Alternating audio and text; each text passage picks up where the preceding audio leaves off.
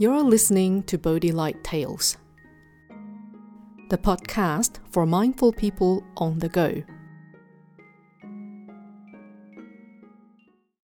Hello, this is Miao Guang. Today's Bodhi Light Tale is Remaining Unmoved. Everything in this world, regardless of time or place, is always half and half. For example, day and night, male and female, good and evil are all examples of half and half. This is also the case in any community at any given time, as there is always the good half and the bad half. Even the Buddha, who led a pure and harmonious community, sometimes had to deal with unpleasant incidents. In the Buddha's time, many people left their original faith to follow the Buddha's teachings. Eventually, his community grew bigger and this sparkled jealousy among the leaders of other faiths.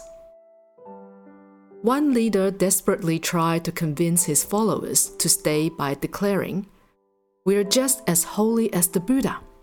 Please stay." However, this did not work. So these jealous leaders gathered for a meeting. One leader said, "We must do something to bring back our followers. We are losing more offerings every day." Another leader added, "Yes, that's right. The Buddha now receives all our offerings. This must stop. Maybe we can spread false rumors to give the Buddha a bad name. Then our followers will surely come back." One younger leader then said, "That's easy to do. We can ask Chinchamanavika to make everyone believe that Buddha fell in love with her. After all, she is the most beautiful woman in town." Everyone at the meeting agreed. So they went to see Chinchamanavika and told her of their plans. Feeling obliged, Chinchamanavika agreed to help. Every evening since that day, Chinchamanavika would wait by the entrance of Jetavana Monastery, where the Buddha resided. As people left the monastery in the evening, they saw Chinchamanavika waiting and asked her, "What are you doing here so late?" "None of your business," Chinchamanavika would reply.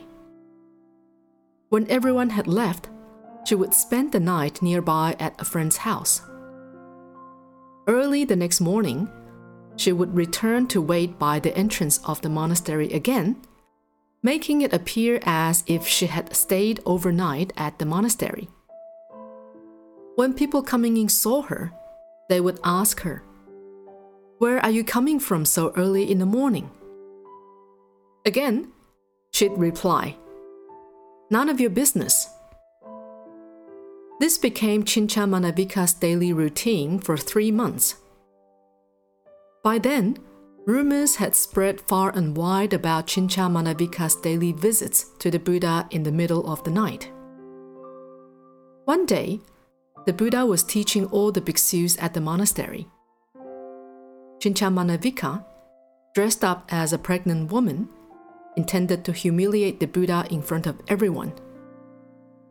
As everyone sat quietly listening intently to the Buddha's teachings, Chinchamanavika suddenly stood up, pointed at the Buddha and said in a coy voice, "O Sakyamuni, you speak so much of compassion and morality, but what are you going to do about our child in my womb?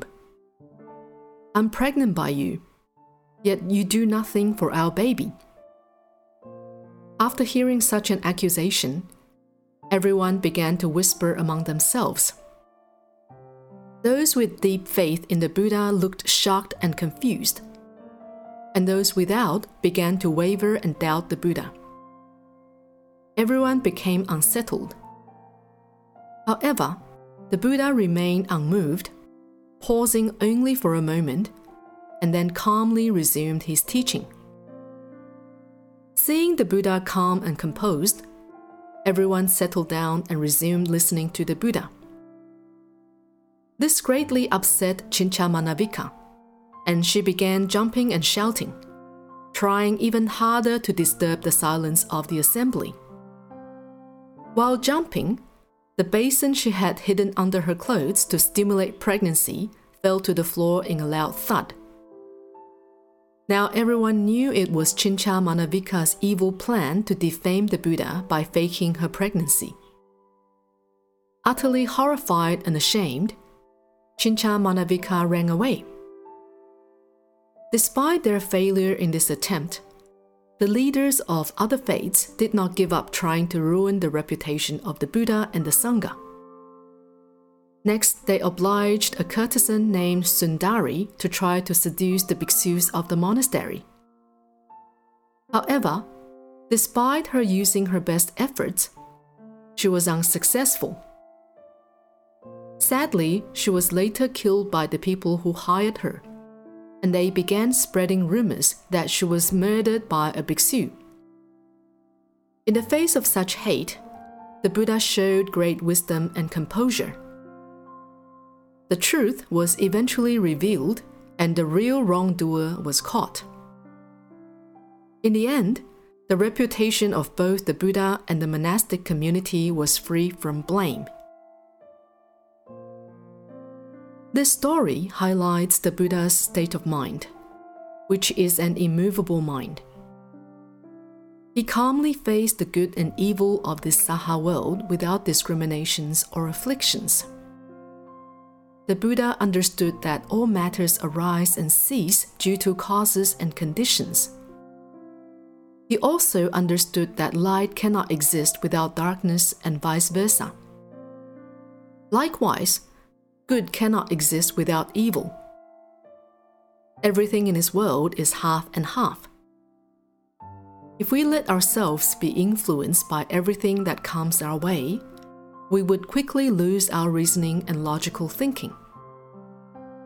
We may even commit bad karma, leading to the endless cyclic existence of life. When facing such situations, we must learn from the Buddha by remaining calm and unmoved. This means to be free from all phenomena and unperturbed. If we are externally attached to phenomena, our inner mind will at once be disturbed. But if we are externally detached from phenomena, our inner nature will be unperturbed. If we can practice this, we can transcend the entanglements of everything half and half and reveal our true inner nature.